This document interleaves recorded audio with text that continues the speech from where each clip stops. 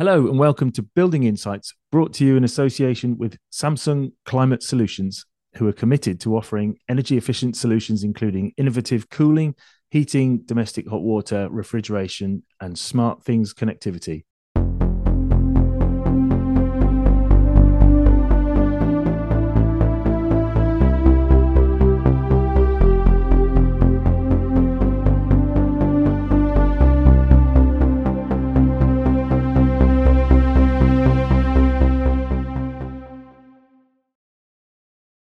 Welcome to Building Insights, brought to you in association with Samsung Climate Solutions. I'm James Parker, editor of House Builder and Developer magazine. We have discussed heat pumps from different angles in a couple of recent podcasts with Samsung. However, today is a slightly different take on this crucial subject. Fewer than 1% of the UK's plumbers are female, which is a fairly shocking statistic in 2023. However, we are delighted to be joined by a woman who now works as business development manager at Samsung, who cut her teeth as a plumber. Having started as an apprentice, Aimee Holloran is now a driving force, increasing apprenticeships to accelerate low carbon heat installations, but also increasing diversity, in particular, trying to increase the numbers of women in the sector. The government still wants to install 600,000 heat pumps per year to meet our UK targets. And this will only happen if we bring more installers into the industry. Today we get to hear from Aimee about how Samsung is making this agenda a reality and about her really inspiring career progression so far. Hi there, Aimee. Thank you so much for joining us. Hi, James. Great to be here. So first off, how did you become a plumber? And am I right, that was at Swindon College that you started?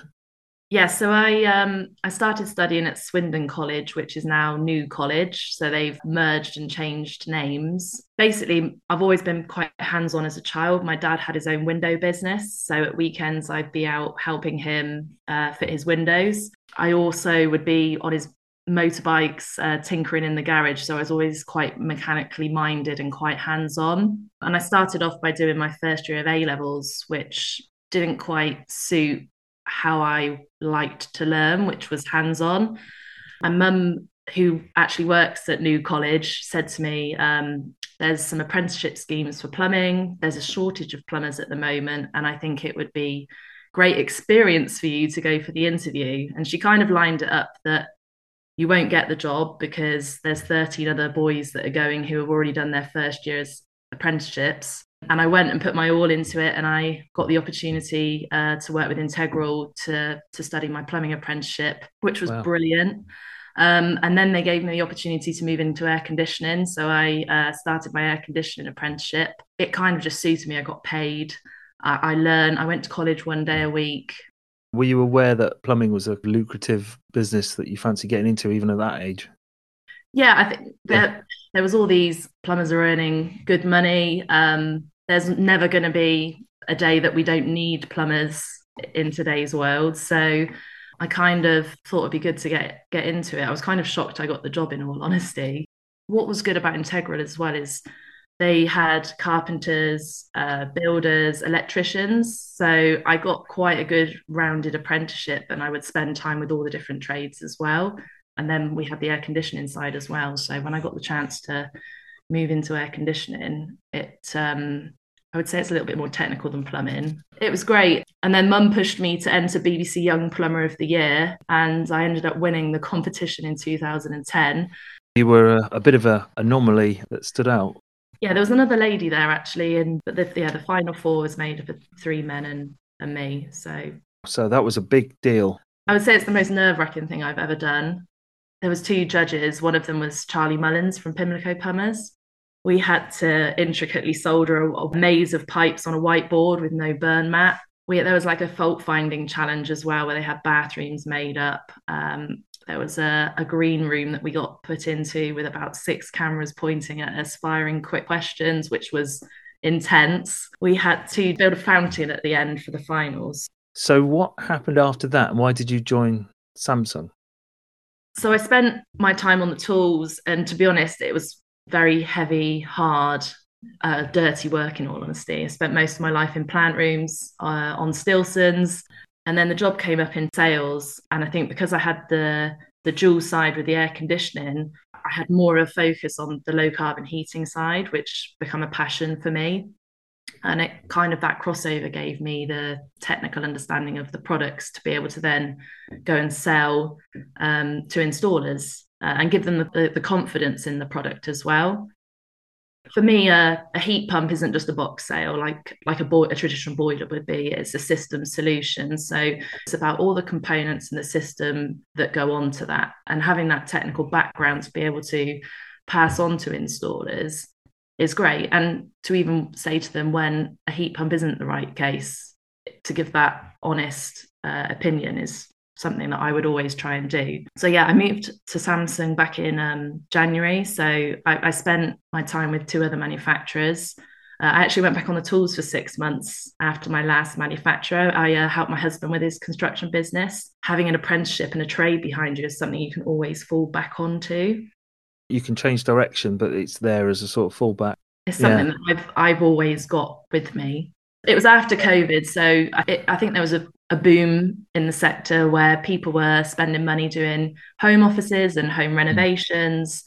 Prices were going up. Subcontractors were super busy, so it was really difficult to manage, in all honesty. And we kind of decided to switch roles. So I'd had time off with the kids, and then my husband's had the last sort of 9-10 months off, spending that time with the kids as well, which I think is great for him to experience. Samsung was a brand that always appealed to me. I've got some colleagues that I've worked with in the past, so it kind of felt familiar. The brand and the culture really appealed to me. I think they've won Forbes #1 place to work. It's a growing team, and the people are brilliant. The facilities are brilliant, and we've got a connected living space, Smart Things London, and it's a great tool to use for customers. I love tech and everything to do with connectivity. I came out of there thinking I was an absolute dinosaur with technology and how connected a house can be now. I use it all the time. I think I've done 22 tours already this year. I've really been using that facility, especially with developers and house builders as well, because it just gives them the potential of how a property can be connected. Smart Things connects an ecosystem within a house. And I think we're so set over here on time and temperature control. Like, our heating comes on in the morning, it then goes off when we go to work, and then it comes on in the evening, then goes off. But with Smart Things, you can set up scenes and routines. So you can base it on outside weather in your geolocation. So it's kind of that next level of connectivity. And I think it's not just about that heat pump box.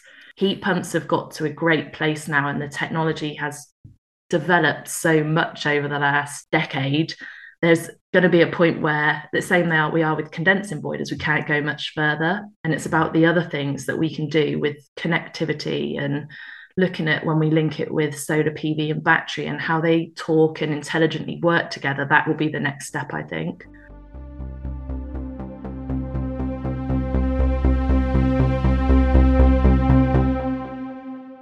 In terms of the big challenges, what is your involvement now in apprenticeships? Yeah, so we've definitely got some challenges with skills shortages, but I'm excited to obviously be trying to work with helping upskill the next generation. So I'm working with my old college at the moment, so new college, basically trying to help upskill the lecturers. Ben at the college was saying how his daughter wanted to do an electrical apprenticeship, but she was put off with the fact she was the only female there. So we've talked about doing these female-only days to come and experience trades, and not just plumbing, but electrical. And the college is now an Institute of Technology, so they offer a broad range of courses. We've also talked about working with a local women's aid charity to try and offer, again, some skills and different trades. So yeah, that's something I'm really passionate about. We're also working with Leah Robson at Your Energy, Your Way. So we've got a mentoring scheme with them. We're trying to, I suppose, do things slightly differently, but trying to empower women to give them the confidence that they can take up skills within that sector. How are Samsung ensuring that there is a network of approved installers to fulfill the demand? And are manufacturers working together on this? I think from a Samsung perspective, anyone that passes our training course and registers a product can then access the 7-year warranty on the product. So the training covers all areas from hydraulics to commissioning to wiring. So yeah, it kind of gives the installer the knowledge they need to enable them to install that product. I'm then working with the MCS database to make sure that they're trained and familiar and happy with, again, not just the product, but the system. There's other organizations out there as well that basically offer a hand-holding service for plumbing and heating installers, but don't quite have the confidence with regards to the paperwork and the pre-sales side of it. So there's a lot of paperwork involved, and these companies take that on board, help upskill them, and then offer a commissioning service. Those types of schemes I think are really important to support as well, because they're supporting the installer network to upskill them so we can deliver that 600,000 heat pump number. So here's the big one. Do you think that working to attract more apprentices, particularly including women, is the only way to fulfill the heat pump demand and meet the future home standard, which potentially might come in 2025? 100%. So I think it's really important that we need to encourage a wider cohort of people into the industry. I think when I started out, there was a shortage of plumbers, and I feel that we're at that stage now with the low carbon heating sector. So the government bringing in the announcement of the low carbon heating apprenticeship is great news to try and obviously fulfill that number. And I think given that women currently only make up about 3% of the heating industry, there's obviously lots of potential to bring in lots more people. And also not just women, but people of different ages and backgrounds. I know when I was serving my apprenticeship, the military were very good into upskilling people looking to take up construction skills. So I think it's important to look at all different diversities and backgrounds of people. Our sector's quite segmented at the moment with plumbing, refrigeration, electrical. And with heat pumps, it kind of ties in all three.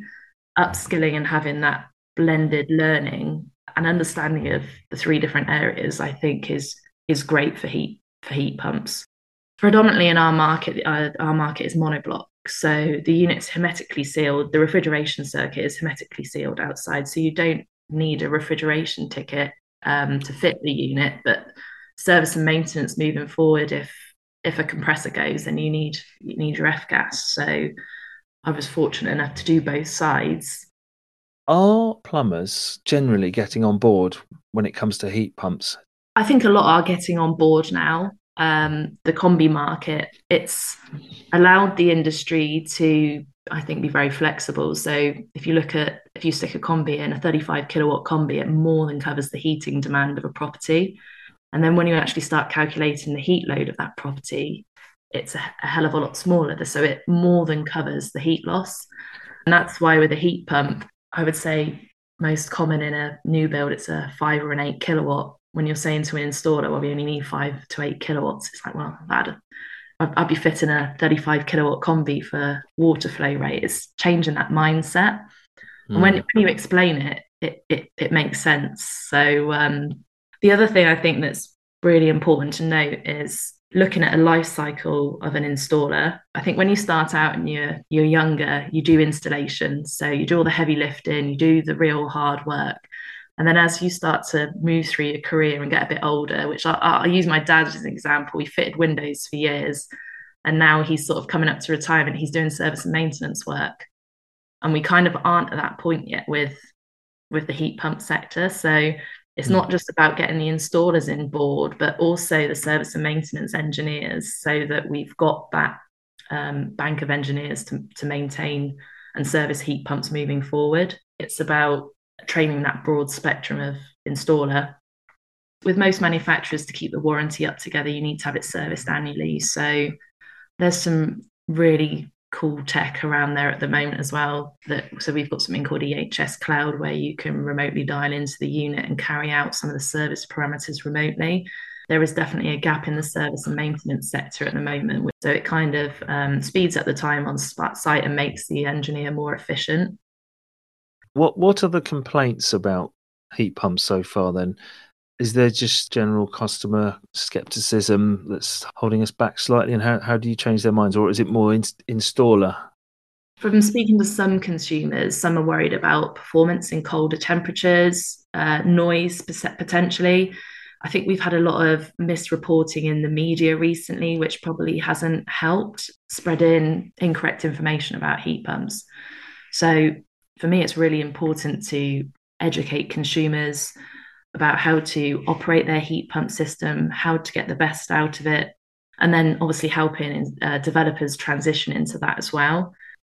There are issues about, maybe managing expectations on efficiency in colder temperatures, etc. So part of the MCS standards, if obviously we size heat pumps to regions and making sure that the heat pump covers 100% of the heat demand. So doing that pre-sales aspect of sizing the heat pump is really important to make sure that we are covering the heat pump from a design perspective. And then in educating the consumer on how to operate it. So obviously when a heat pump first switches on, if you're heating up a cold room, you've got to heat the fabric up first, and then it heats the room temperature up. So rather than having it coming on and off, it's better ticking over, having a setback. And I always use the analogy of a car. If you're on a motorway and you put your foot down, your MPG drops, and it's exactly the same with a heat pump. We need to look at the emitters. So whether it's underfloor heating or radiators, we need to size the system, especially in new build, so the lower the flow temperature, the more efficient the system is. So we have an oversize factor to bear in mind with radiators, and with underfloor heating, our centers are normally closer together, but that would all be calculated. Running it efficiently, not having it coming on and off all the time. Obviously, leaving it running is better for the fabric, and for heat pumps are great just ticking over and maintaining your comfort level. And I'm a big advocate of now moving away from saying central heating and talking about climate control within a property, because it should be we're heating up as a planet now. So we need to look at not just heating, but cooling as well. It's just education and giving people confidence, I think, in the products.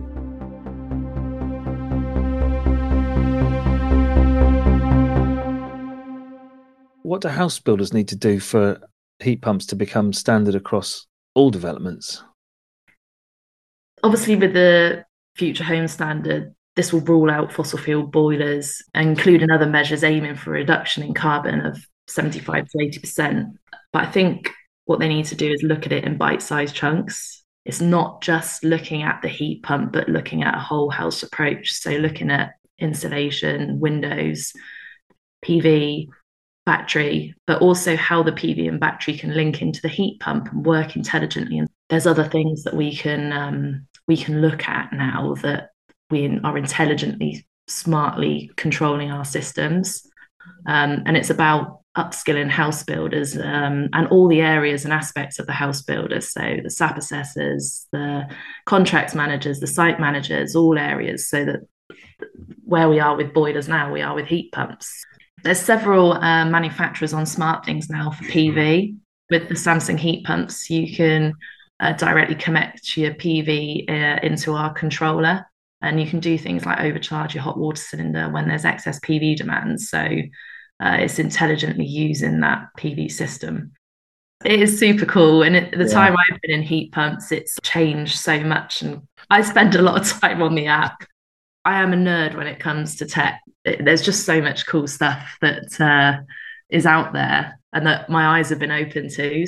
I think that the thing with SmartThings is you don't have to think about it.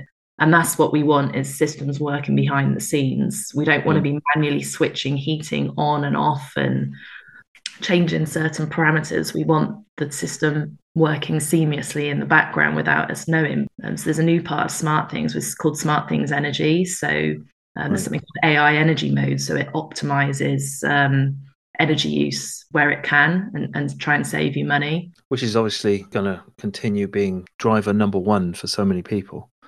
As long as the installer has educated the consumer on how to get the best efficiency out of their heat pump. So looking at when they time their hot water, it's about educating the end user on when to time certain things, or if they have commissioned and set the unit up in a certain way, why that's been done in that way. Aside from all the myths that you often hear and you're personally, I no doubt, confronted with about women finding plumbing too hard and too difficult and you're not strong enough, what would you say is the actual benefit to being a woman in this industry, raising awareness and advocating for others, and how can we help to attract more women to enter the profession in future? So I think a big thing for me is about supporting women if they do go off with children. And that is something that Samsung have done wholeheartedly with me.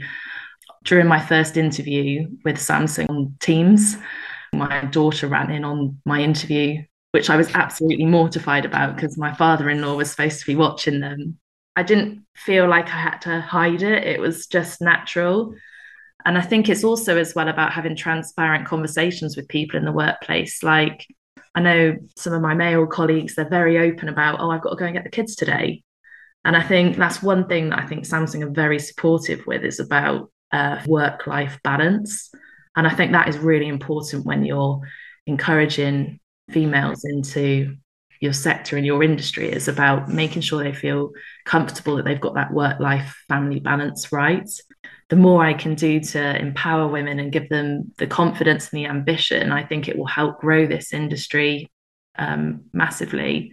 My parents used to say to me that I was a tomboy, which now I wouldn't use that phrase, because I don't think we should categorize trades or activities or things for boys or girls. But I had a very supportive family, and my dad did everything with me I wanted to do, and that traditionally he probably would have done with a son. And that has always given me the confidence. And I've always been quite strong. I love CrossFit. And I would sometimes be asked, oh, are you strong enough to lift a boiler on the wall? And I'd just answer yes. You can train and learn strength like you can anything else. And sometimes it's not just about strength, it's about technique, it's about leverage, knowing how to heat a fitting up, how to apply your body weight. So you can do whatever you want to do as long as you're given the opportunity. So I was slightly unique at college with regards to the fact I was doing commercial industrial. So I was on Stilsons every day, and it soon built my strength up. So when it actually came to doing the iron section of my apprenticeship over the copper, I was showing the boys how to use the Stilsons, and because they were using sort of small spanners on 15, 22 mil copper. And it was all about the technique that David taught me when we were on the tools. So, and I'd sometimes as well be called out to jobs because my hands were smaller, or it was a smaller space that I needed to get into, and one of the guys couldn't get in there. So I think there's pros and cons to both sides. What do the men in the profession need to do in order to make it a more welcoming environment? Do we have a problem with sexism? I think it's getting a lot better.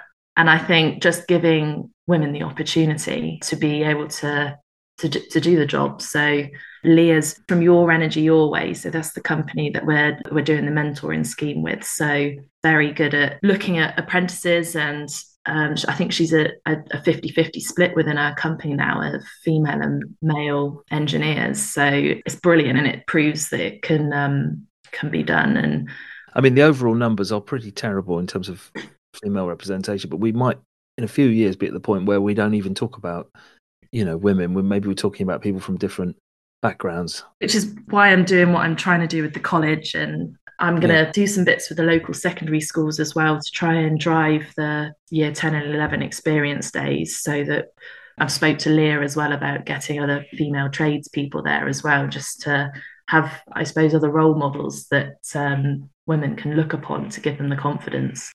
So I'm really glad that you are able to give us a flavour of what you're doing at Samsung and to help meet the demand. So thanks so much, Aimee, for joining us. Thank you. Thanks, James.